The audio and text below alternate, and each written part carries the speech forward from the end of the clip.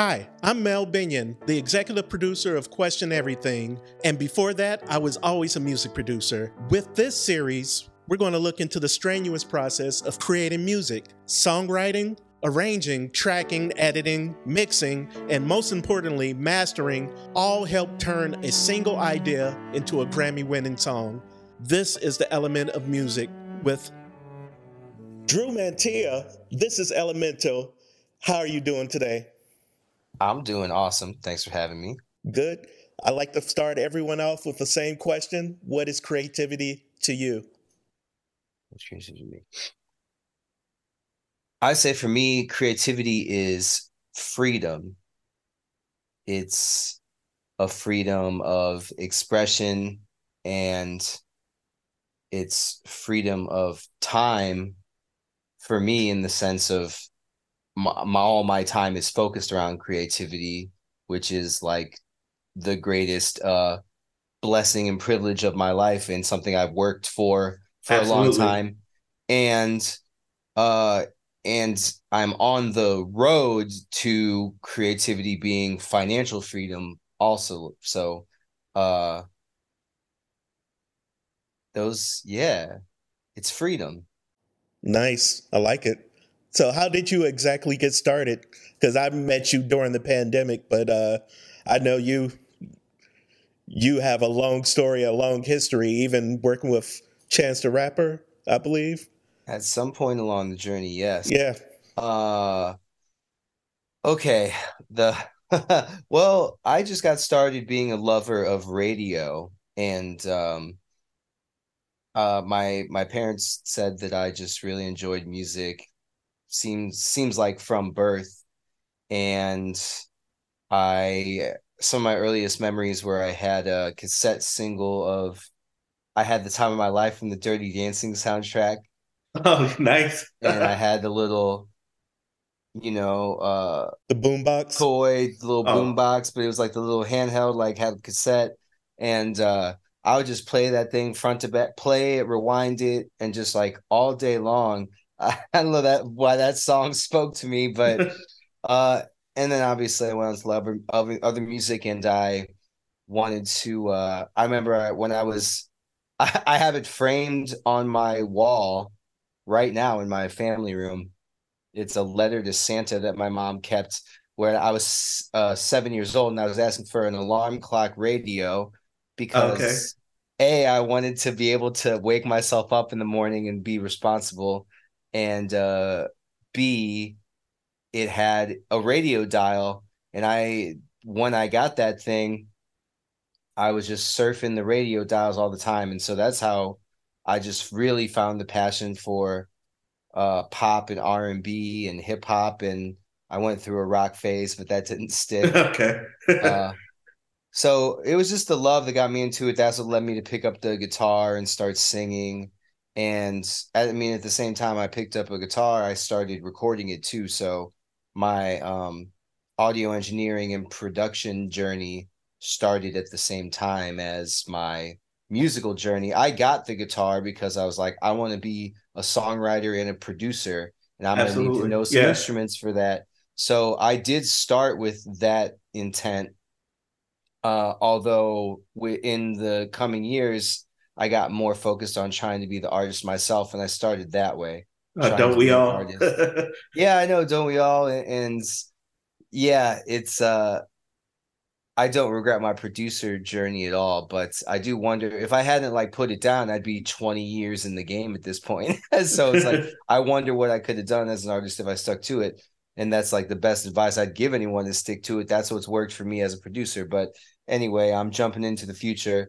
So yeah, I started doing my own thing and producing my own recordings. I went to a music school, got a 4-year university degree in music, and I was around the culture of musicians, and hey, check out my album. Yeah. They knew me as a musician, and they were like, wait, you produced this too? And I was like, yeah. And they're like, okay, well, you know what we know about music, and obviously you know about recordings too. So that's how other artists started asking me to produce them. Where was the school at? St. Louis. Okay. Yeah, Webster University. It's a good school. They got a nice little jazz program. Oh yeah, That's another thing we got in common. I did my master's at Webster's. I if you told me that, I forgot. That's crazy. Yeah. Like right before I moved to LA, I did my master's there. Larry Fallout Morris was like one of my classmates Oh in one of the wow. classes. Yeah. Yeah, he was around in my time too, during my undergrad.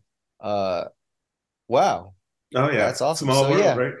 So yeah, Webster's where it spun off into other people asking me to produce for them, and that kind of sucked me in because I realized like all like people are paying me for this, and also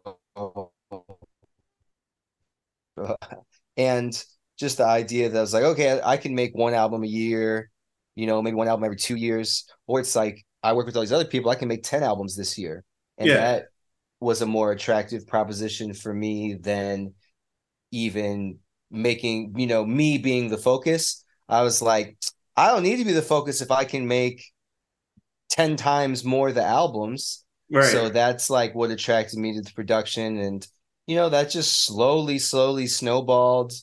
I did it in St. Louis for a bit. I moved to Kansas City and did it for a bit. I moved to Chicago.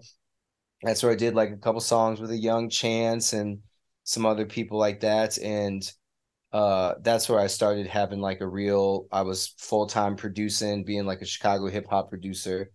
And on from there, and I've really diversified the kind of genres and things that I've done since then. But yeah, I just stuck with it. I just knew right when I got into it that I wanted to stick with it. I never really, I mean, we all have our doubts as creatives and artists, but and I always entertain those doubts over the years, Yeah, like maybe it's time to hang it up. At times where it was hard. Oddly, I often ask myself yeah. We that. all. We all think about that like literally every morning we wake up. It's like, Or at least what? I kind of have a conversation with myself about it, maybe like once a year, once every couple years, and I really seriously consider it. Like, where am I at? Where do I want to be? Does it has this all felt worth it? Does it still feel worth it? Are you still in love with it? I really check in on that, and the answer always ends up being yes. But I give myself like that. Hey, if you need to make a change, if you feel like it's a no, but yeah, I've asked it during the hard times, but I ask it during the good times too, and sometimes you know. Yeah, it's just a good point to stop. Yeah. You got to ask yourself that as well. So yeah, but when I started and I felt like I wasn't going to stop, and I haven't I just keep making the choice to not stop. So that's where we're at now. Have you had any inspirations like that come out of like St. Louis or Kansas City or Chicago that you relate to that you add to your production or Oh, okay, yeah. Definitely really influenced by the music. So I wasn't raised around music at all. It really was just an attachment to the radio and hearing music and a little bit of music that I was exposed to by family and later friends and stuff. That kind of got me going. But I didn't have musician parents or musician family members or go to concerts or go to church with live music or any of these things. It just really sprung from my own interest in what people were doing on recordings. I think that's what made me fall in love with recordings. Um, so then when I did get exposed to a culture of musician in high school and college, it was a lot of like funk and soul music and even like randomly sometimes like reggae, and then I studied jazz at Webster. So Oh yes. uh So no somehow wonder so why we click. yeah, so the St. Louis scene that I felt, at least the lane of St. Louis that I fell into, was very funky and jammy and Yeah. jazzy and soulful and sometimes bluesy, and uh and I was in a very live band environments. I wasn't really, I wasn't doing hip hop and stuff at that time, or I was like making what you would call beats, like starting in high school, but that wasn't Yeah. the focus of what I did. Yeah. And so I started producing and engineering for bands, all live instruments, and Which doing is a that. different monster completely from just beat Yeah. And, making. but Yeah. I'm glad I started there. So that's really maybe my biggest influence and inspiration from St. Louis was that I just spent a lot of time around other musicians and around bands and live music and playing the guitar myself in those environments and singing as well. I definitely can see that. Yeah. Yeah, and then moving to Kansas City, that was influential. That kind of started me down the hip hop lane. I was just happened to be meeting some rappers, and I did an internship at the studio that turned out to be the studio where Tech Nine and all of his Oh, nice. label signees record at. Yeah. And so I met those guys, and I, got to do some shadowing and get some tips from their engineer, who's still a friend of mine, and he taught me some really good tricks that I still use daily at this point. And so that was just like a thing where it kind of got me on this hip hop momentum because I could Yeah. tell small time rappers, I could be like, hey, I've been interning it with, at the studio where Strange Music is recording with their engineer and getting tips from him and stuff. So that at least they were willing to consider working with me. And then when they actually worked with me, I did a good job. And so I started getting hip hop sessions under my belt. So then when I moved to Chicago, I just kept going with that momentum to just hit up. I started working with bands too in Chicago, but then I kind of more specialized in beat production Yeah. eventually. Um, but my beats have always had kind of, elements of more live stuff. I try to make them less loopy. There's more guitar and kind of, looser keyboard sometimes stuff and horns and all that. So that's kind of, tying in the, I pulled the St. Louis influence and then the Kansas City influence, and then Chicago. The influence was really, I got there right at the time when both Chief Keef and Chance were popping off. And Okay. so you had like that drill sound and you had, the Chance like So what was doing the that, Kanye. 2010s area? This 2010s was era? 2012 that I Okay. Yeah. rolled up. And uh you had like Chance doing kind of like the reviving kind of the Kanye feel good Chicago Yeah. soul sound. And so that was really that was already influential to me as a listener when I got there. Even before I was into listening to hip hop for many years before I started. So I was into that stuff. So then, yeah, Sorry, you hearing broke up a artists little like bit. Chance. Oh, am I back? Ah, yeah. Okay. Yeah, you're back now. Uh, yeah. I was inspired hearing artists like Chance and a lot of uh, lesser known artists that I was working with on the scene at the time. But we were integrating soulful chord progressions and R&B chord progressions, which would come into play for me later, and horns and choir type vocals and Oh, yeah. gospel kind of sounds and stuff. So that real feel good soulful energy. And so that was a big influence on me. Um, and as well as like exploring a little bit of the more like slightly trappy drillish side of Chicago, which has never been my bread and butter, but I like just being exposed to it in the air. Right. Right. It changed like it definitely influenced like the drums I use and things like that. So that all influenced it. And then I got kind of re-influenced by St. Louis when I moved back. I kind of came back and was looking to kind of shake off the hip hop specialty a little bit. Just to, Yeah. I always had a passion for R&B. It was one of the when I was a little kid and flipping that radio dial, I was really enamored with like the R&B station, 90s R&B, and Yeah, that's me I all was day, 90s R&B. yeah, man. Like I grew up in Chicago, so V103 was. everything to Yeah. me. Yeah. Yeah. I've got a song that's getting some spins on Beat 103 right now, uh, as well as some other stations across the country. But that was a cool moment for me recently. Uh, but yeah, so coming back to St. Louis, I wanted to I was integrating my R&B love into the feel good hip hop beats. It was a good fit for me because I was into the soulful chord progressions and the little more R&B type stuff that they were putting into the Chicago hip hop at the Oh, time. yeah.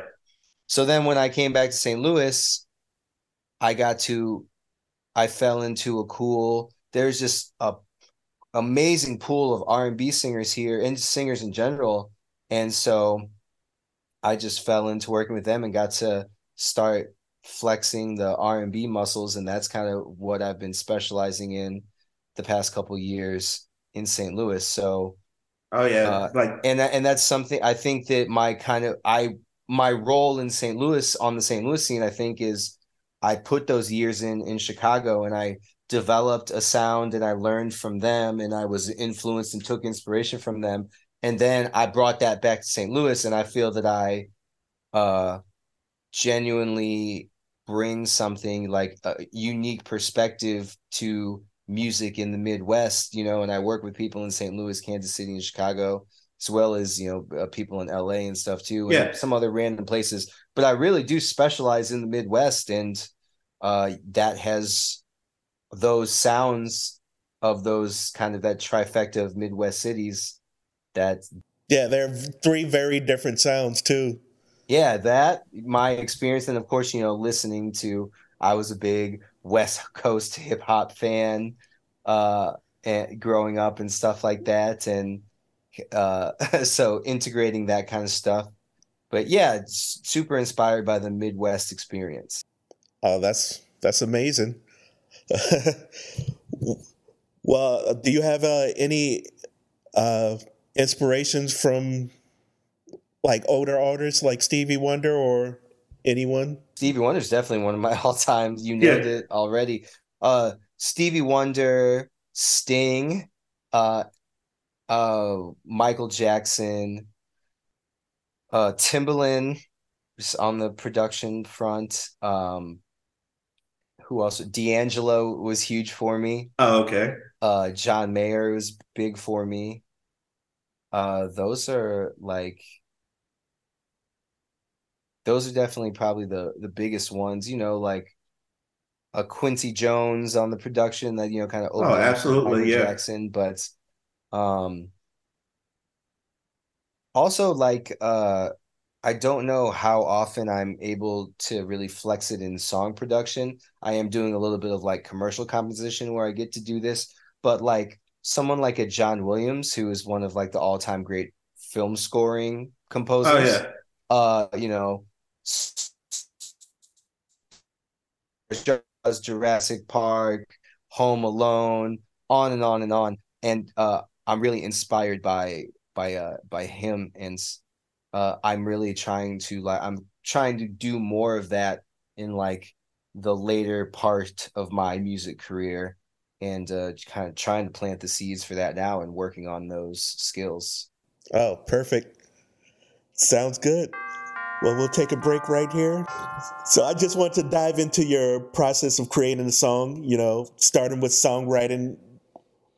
When you have an initial thought, where does it go from there? These days, I think I try to have, I guess the main part of my game is to try and have as many initial thoughts as possible.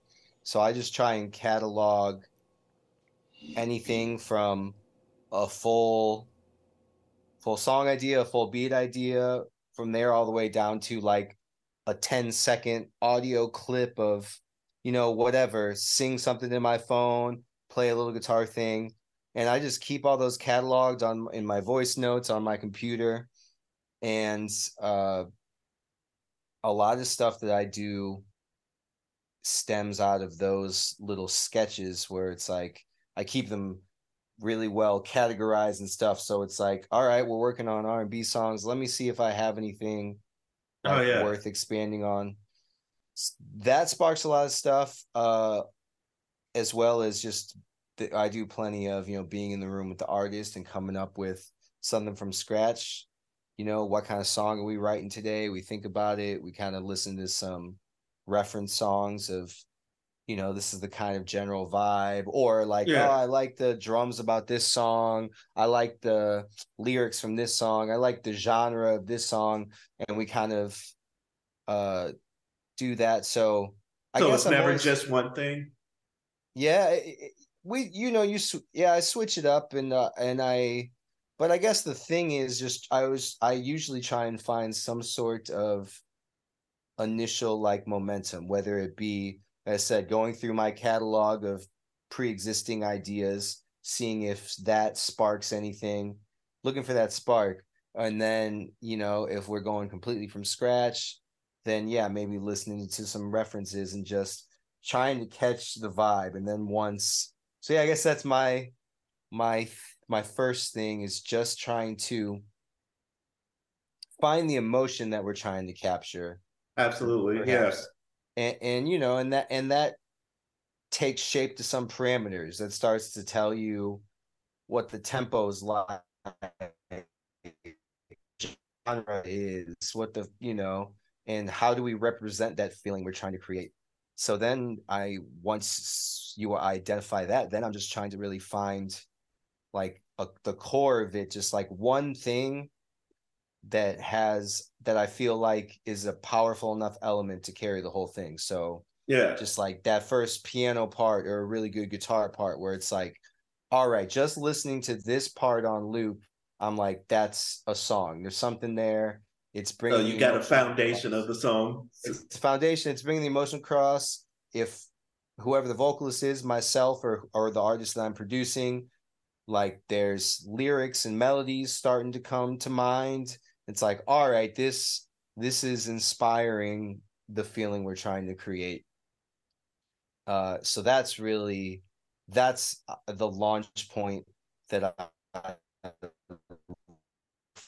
is like I don't believe in really hammering on an idea. Like sometimes some people, and for some people I think it totally works for them, they kind of pick like, this is my idea and I'm sticking with it. I'm gonna try to force it to work. Yeah, I'm gonna make this idea dope.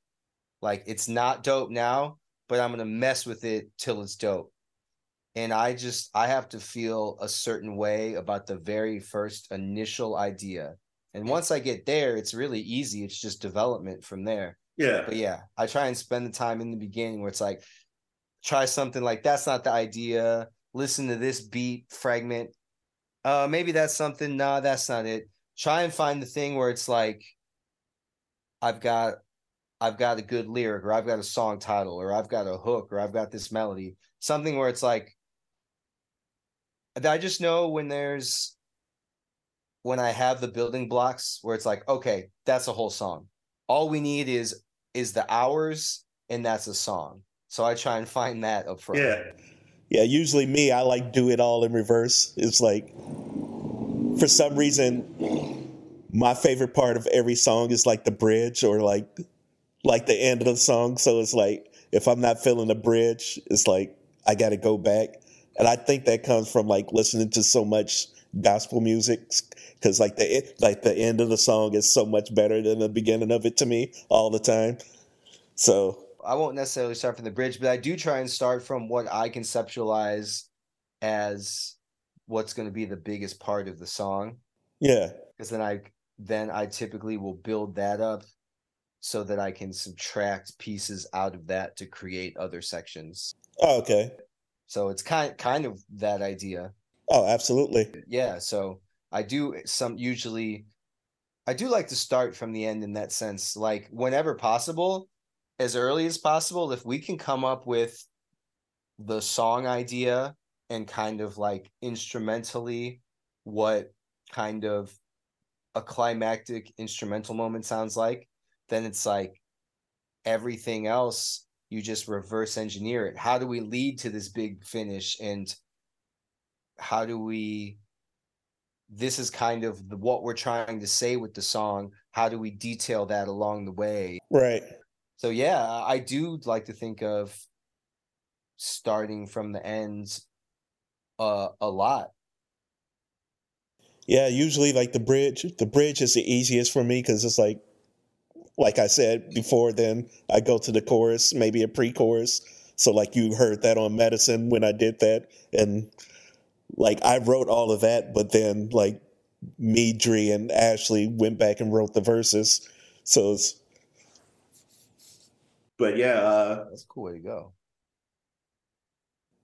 But moving on from starting with songwriting, then going to like, is there any tips or tricks that you use when like arranging something together? Like, well, yeah, sure. So since I'm doing a very modern style of production that's, mostly computer based, I am doing some artists where we have a live drummer and a full band and everything. I still do some of that, but most of what I'm doing these days is I'm playing, most everything on the stuff that I do, and I start by like I was alluding to at the end of the songwriting segment, is building up like a big section, even trying to throw like too much at it. For Yeah. instance, this is like an 8 or 16 bar loop, and it's just looping, and I'm adding stuff to it, and then you start you I start making, just copy that loop a bunch of times, and then I go backwards and start taking things out of it. And it's like, okay, if I take this out but leave this, now it sounds like a verse. And then, sometimes it's like, all right, well, I need a different, some songs I do a full, there's a different chord progression and stuff for the verse and the pre-chorus and the hook and the bridge. And then some songs, it's like the same chords the whole time, but you change up the sections by bringing parts in and out. And it's like, Yeah. this part is more sparse and this part is all stacked up like this. And this part plays it with a guitar and this part plays it with a key sound. And it's like those different things. So I'll put all on top of each other and then subtract it down. So I think that's a good way to start. And then I'll actually, because it depends, if it's like a hip hop song, it's just like they want it to be loopy. I'm down with being a little loopy. But what I most often do is I figure it out with loops, and then I go through and then I add change up. I add fills and bass fills and guitar fills, and to give it the moments where it's got some life. And I try and make it sound more improvised than it is. Like I improvise like some options of bass licks and stuff, and then pick the coolest ones and everything. But so it's improvised in that sense. But then but I want to make sure that the vocal's the star and the bass can jump. Oh, here's a spot where the bass can jump out for a fill, and this can do that. So yeah, I have to do that all the time because like I use a lot of live musicians, like so they all first thing they ask me is where can I solo? yeah. I like to, when I work with other musicians, just let like collect. I like to have them. I tell them to give me like a couple more basic takes, like if they're playing the bass, like stick to kind of the main bass line and the root notes and stuff. And then I'm like, give me a couple takes with, whatever fills you want to do. And then give me a couple more takes where you just like do what you think is over the top. And then I'll comp together those different pieces and be like, oh, well, there's room for them to do, an over the top fill right here. And they can do a little something there. And then I'll, like, so they get to improvise all these ideas, and then I'll just curate where the ideas happen throughout the song. So yeah, I think like just collect a ton of ideas if I'm going to give advice, like I was saying in the initial writing stage, voice memo and demos, and whenever you have an idea, and then when you're in the creation stage and building it, just record everything, and you can sort it out as give yourself options. Give yourself options when you're recording with other people and you have them have that, or someone's sending you something remotely, request a bunch of options from those people and build from there. But yeah, I'm a big fan of collecting a bunch of stuff and then going through an editing process of putting it all together. And so you can take something that started as a straight up 16 bar loop and create a full arrangement that doesn't sound loopy at all. Oh, absolutely. By going through that method. Because like my song I'm about to release is Dreamer is like a we just sampled Mana Mana, which is like the same thing for 8 bars and turned it into a 5-minute song, but it's like the stuff that the horn section does over top of it is always different in different sections. So you could always add more to like the most basic thought. Yeah, totally. So when it comes to like tracking artists or when you're tracking other musicians, how many takes do you normally have them do or try? I'm fortunate that I work with like all the vocalists I work with are so good. So a lot of them, it That's a only lesson. takes. That's a message and a lesson. I mean, I don't want to discourage, like, there's Yeah. also something to be said. I still work with some like beginning artists that are making their first songs because, like, if I meet them and they have a good Yeah. attitude and I feel like that I can, my help can actually make them better and does make them better. I'm still that's really kind of the bottom line of wanting Yeah. If to they're work with willing to be somebody. helped, it's easy It's to like if help them. I'm Yeah. convinced that I can make this artist sound better in recorded music than they did before they came to me, then like I feel like I'm doing my mission and fulfilling my purpose. Absolutely. So I don't want to say discriminate people who are still working on their Oh vocals, no, and no. I'm not the most amazing singer, but I do work with a lot of R&B and soul singers that are just really fantastic at what they do. So they're kind of able, they kind of tend to sound good from the first take oftentimes, and You additional just have takes are them say, just yeah. additional takes are trying different ideas. And if I approach this line more airy and this and more breathy and this more strong and and this and that, and just try different things, and we come up with background parts and harmonies on the fly, like try this and try, and we build vocal arrangements in real time like that oftentimes. So I am into having it be as close to the first take as possible. Oh, If okay. somebody can do the first take of anything, of Yeah. instrumental parts, of vocal parts, if somebody can do a first take and it's right on point, then I'm satisfied. But if it takes 100 takes, that's a frustrating process. But if that's what it takes, Yeah. I need the take. And I feel like that's part of what I do as a producer, and maybe it's hopefully one of my talents as a producer is that take. That's the one. Can you repeat that last time? Can you repeat that one more time?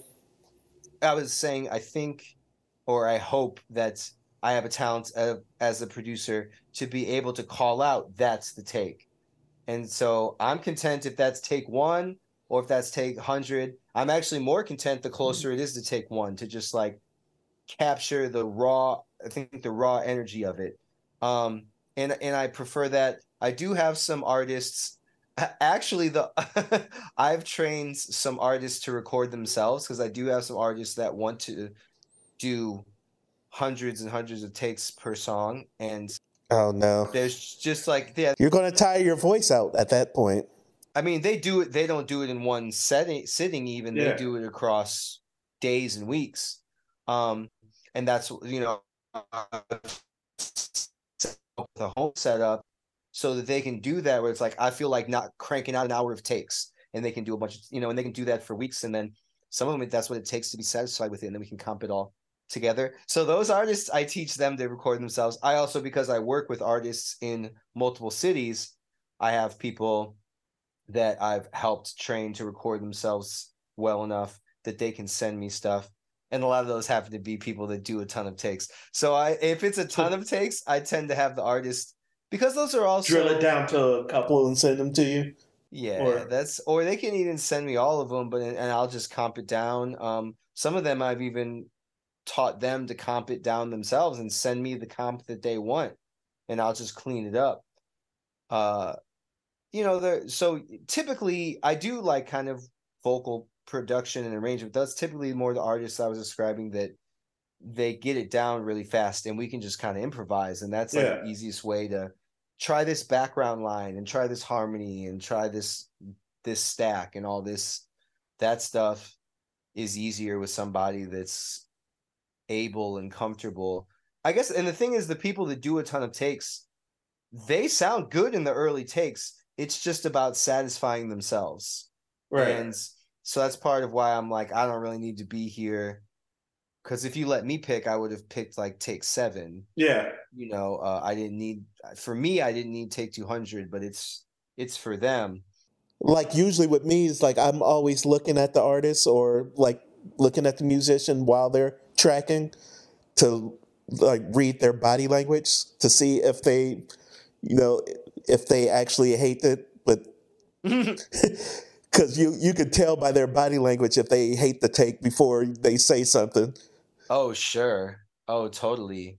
Yeah. I also just like to capture a lot of takes on like loop and to try and just capture a lot of options that way when we're doing it in person. But so I guess it's a combination of low takes and high takes, but I'm not usually the one calling for Yeah. a ton of takes. Where I spend a lot of time is like I described the initial idea, the spark of it that's going to be built, the foundation that everything's going to be built on.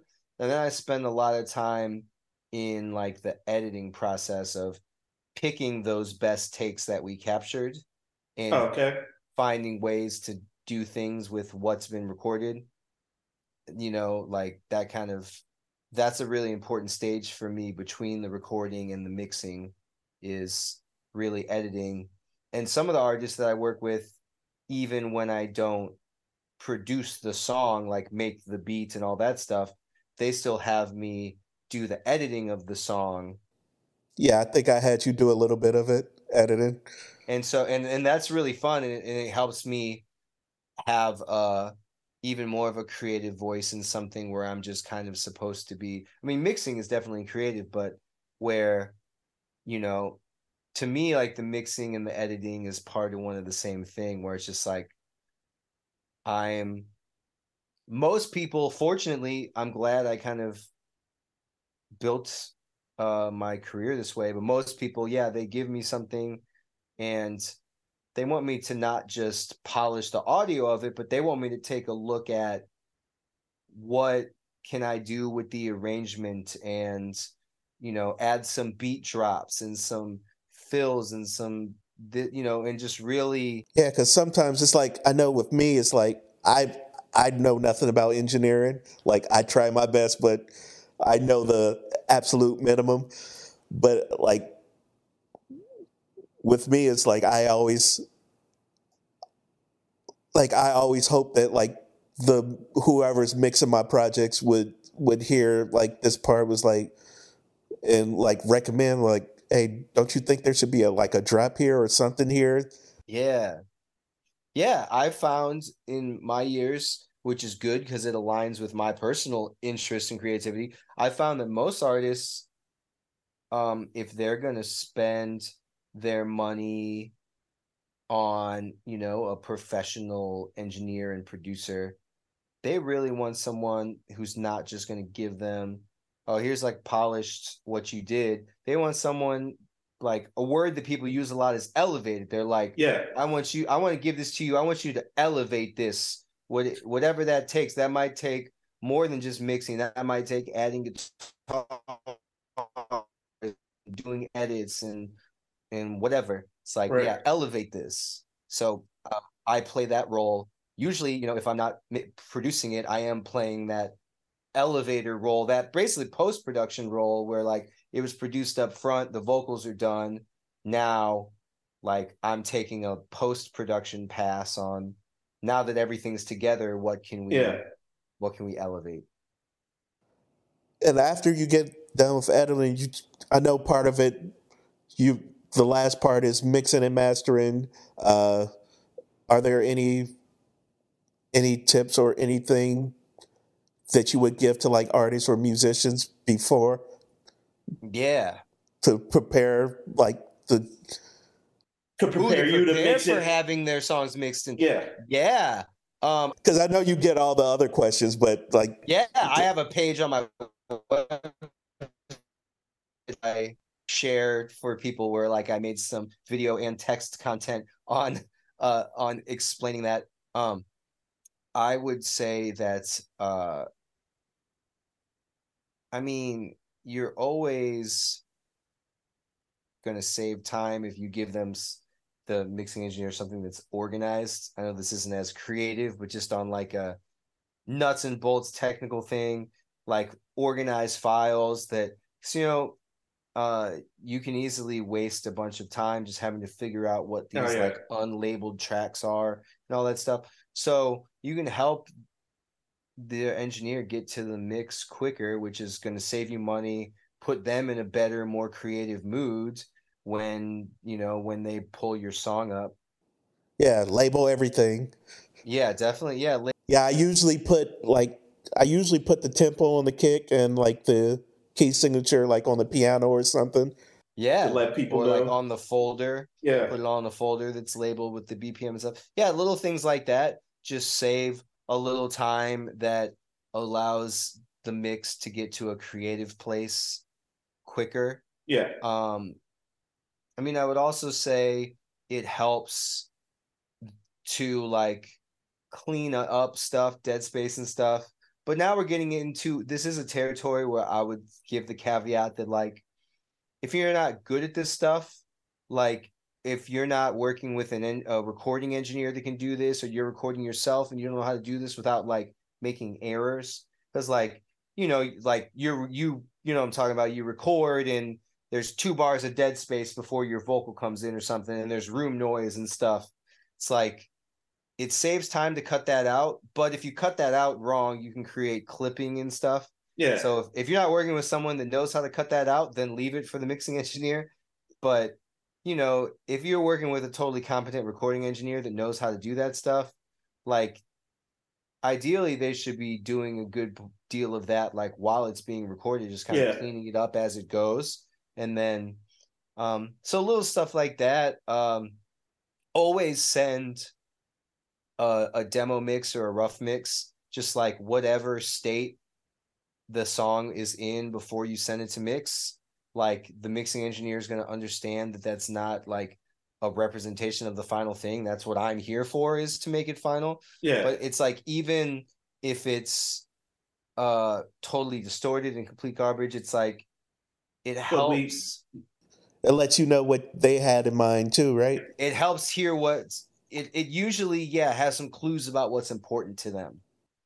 So it's like they might not have been able to execute it the way they wanted to, but it's like, all right, well, this has like huge distorted bass. Like it's clearly like making the bass knock is a priority for them. And, also, something like, how did they mix the vocal stuff, stacks and stuff? That's like a big thing. You can record all these vocal layers, and different ways that you mix them in can really change how they present. And, you might, if you don't listen to a decent reference, you might like think this part's not important when it's actually, this is the important part and this was the background, and you mix that up or something. So just hearing where the priority is with your tracks through listening to the demo mix, the rough mix, the reference mix, whatever you want to call it. That's a good thing for the mixing engineer to be able to do. So always include that.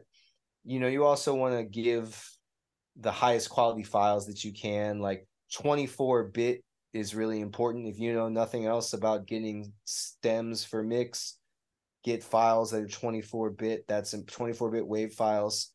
That's important. Most people get that. A positive side effect of the pandemic was people got more comfortable and more knowledgeable with remote collaboration. Now these days, a lot of people that I work with remotely are already pretty savvy to how to make proper stems to what they're doing and everything. So I'm glad people have learned that. Medicine, we did, like everybody was remote. Because I know Ashley recorded her vocals back in 2018 with just like a loop track, so she didn't even hear the end of it, to the actual song, till like 2 weeks before like I released it. That's a great thing too. I'm kind of jumping back a little bit in the question sequence, but I do like to try and get to vocals as quick as possible. So it's like, we can replace the vocals with like final takes later. It doesn't have to be the final vocals, but it's like, I try and encourage and guide the artist to writing as much as they can with like as little instrumental as possible. Yeah. Because once, for me, it's all about the vocals. So when the vocals are there in any form, even if they're rough, even if they're in progress, that informs me so much what to do with the instrumental and everything that I'm doing, that it's like having a map of where the song's going, and all I have to do is just take the time to follow the map down the road to the finished song. So that's another thing Okay. that's important to me that I kind of jumped back on. But So when do you know or your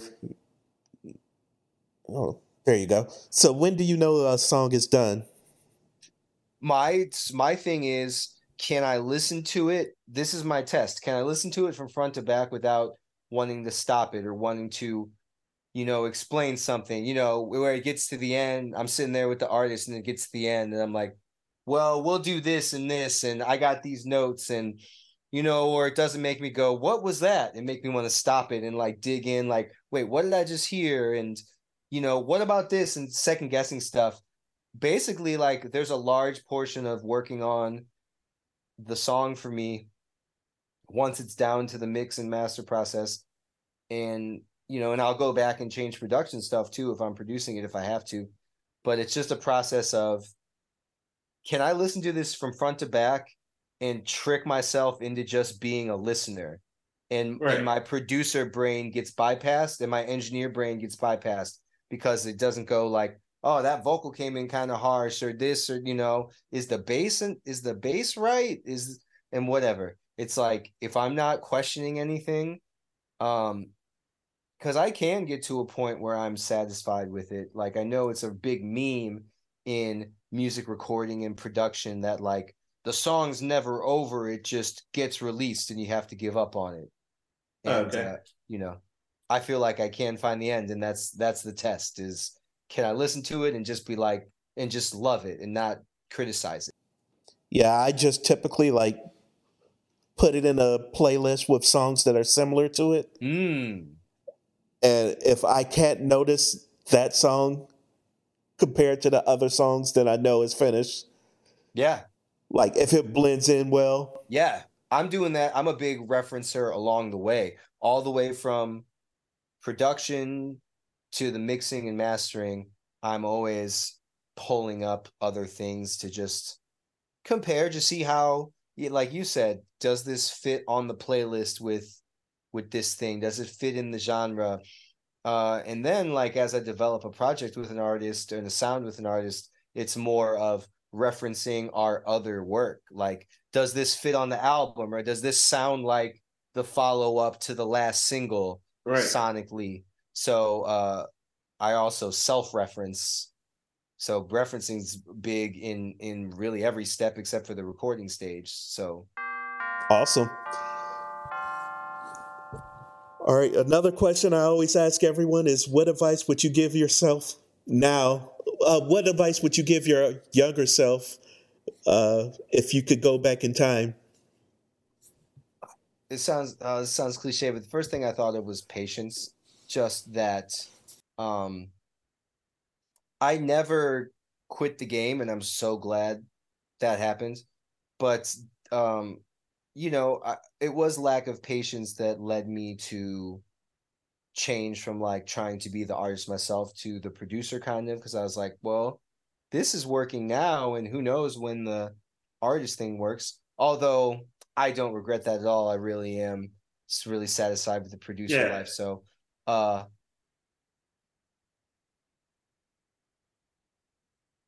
but where was I going with that? Remind me of the question. What advice would you give yourself if you could go back in time? Yeah, and I was saying patience.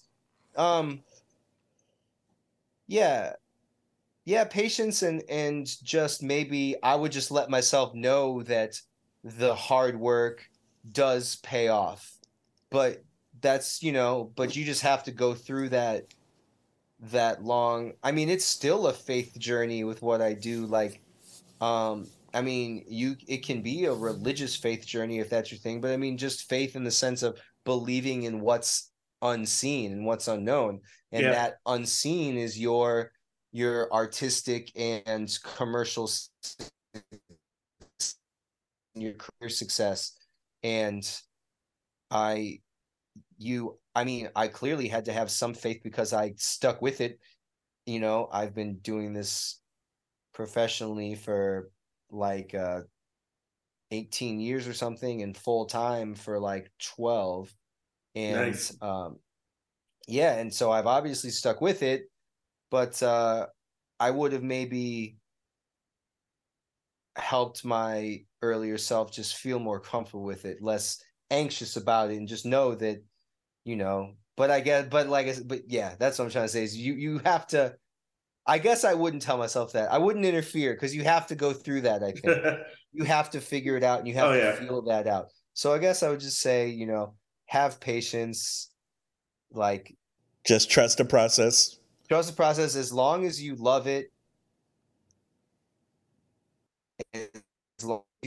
stay with it.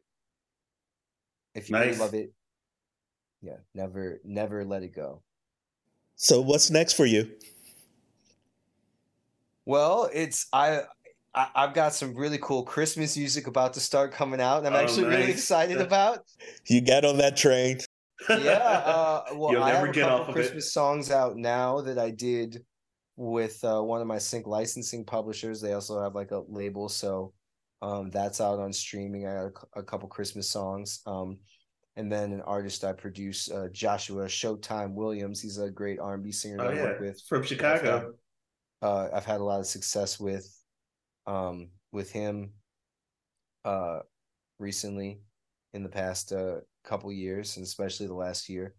And so we're still riding success of his album and his single Nasty, and the music video, and that's what's been getting some radio play and millions of streams and stuff. And really we're kind of jumping from what was a big hit for him and for us into something a little more laid back and fun with some Christmas music, but it's actually turned out like so incredibly good. I really believe, I haven't listened to all the Christmas music out there, but it really feels like some of the most, it has the classic, traditional, feel good Christmas nostalgic vibe, but it also is like diving into some different topics than what you get on Christmas. Like, so these aren't these are originals, not. I think we're gonna do one cover, but these are originals, and we have some fun stuff, some sexy romantic stuff. We have this really touching song about people who are missing lost loved ones during the holidays, and that's something that unfortunately a lot of people feel, and we will all feel at some point in our lives. Oh yeah. So I really feel like we're doing something, and the first single for that drops November 11th. I know that So it would be right after this. Perfect. No, this would air right after that drops. Perfect. So then out now. Yeah. It's called, by Joshua Showtime Williams. The first single is "I Want You Under My Christmas Tree," and it's I'm already adding that to my playlist. That sounds like it's about to be. It's really fun. He just put up a little teaser of it today on his IG. So that's something I'm randomly excited about. But the general future is working on a lot of really cool R&B projects that are going to be coming out. I am building my catalog of like music for sync licensing songs, getting those signed and getting TV placements and stuff, and doing a little bit of custom commercial composition. I've done weird stuff lately that I'm proud of. Like I wrote a project of circus music for a client, and just weird like orchestral circus music. And that's crazy. So I'm doing some weird stuff like that too, but I am mainly in like the R&B, pop, and hip hop lanes, and so I just got a lot of cool stuff on the horizon with that. and I'm just I just had the like best year of my music career yet, and I'm just trying to look. I'm already like I've been for weeks now, looking ahead to. I'm already in 2024 mode, and I'm Oh trying yeah. to line up the releases and the things that are going to be happening. So I'm in the planning stage for, the further future, and there's a lot of cool stuff going on. So, Well, we're the excited to see it. just Excited to more, hear yeah, it. the Yeah. more of the great stuff that's been happening. Been making a ton of music that I'm super satisfied with. A lot of it's been getting great response and listenership and stuff. So just more of that. And yeah, in the immediate, check out some Christmas music. It's I'm really proud of it. And I know some people are a little bah humbug about Christmas music, but this might be the stuff. This might be the stuff to win you over. The first single is a little more traditional, but it's definitely got some new spice to it. It's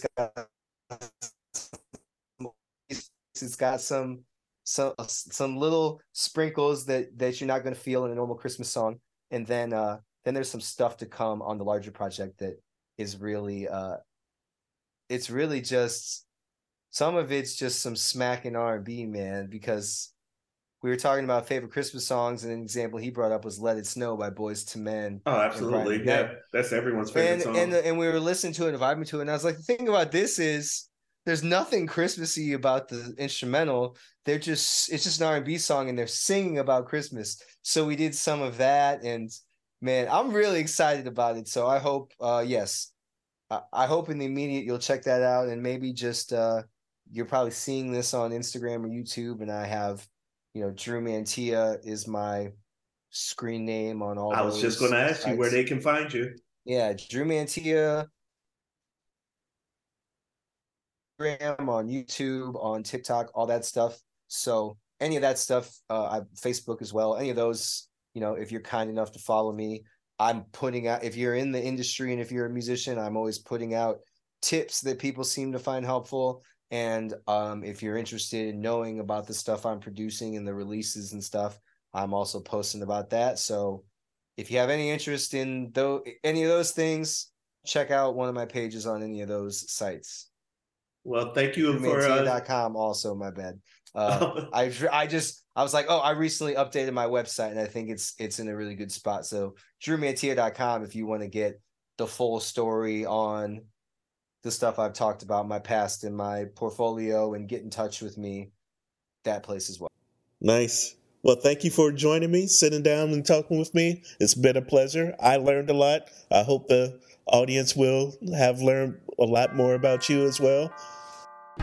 This has been Elemental with yours truly, Mel Binion, aka Amelio. Be sure to follow the podcast, like and subscribe, and tune in next time when we go deeper into the elements of music with another guest.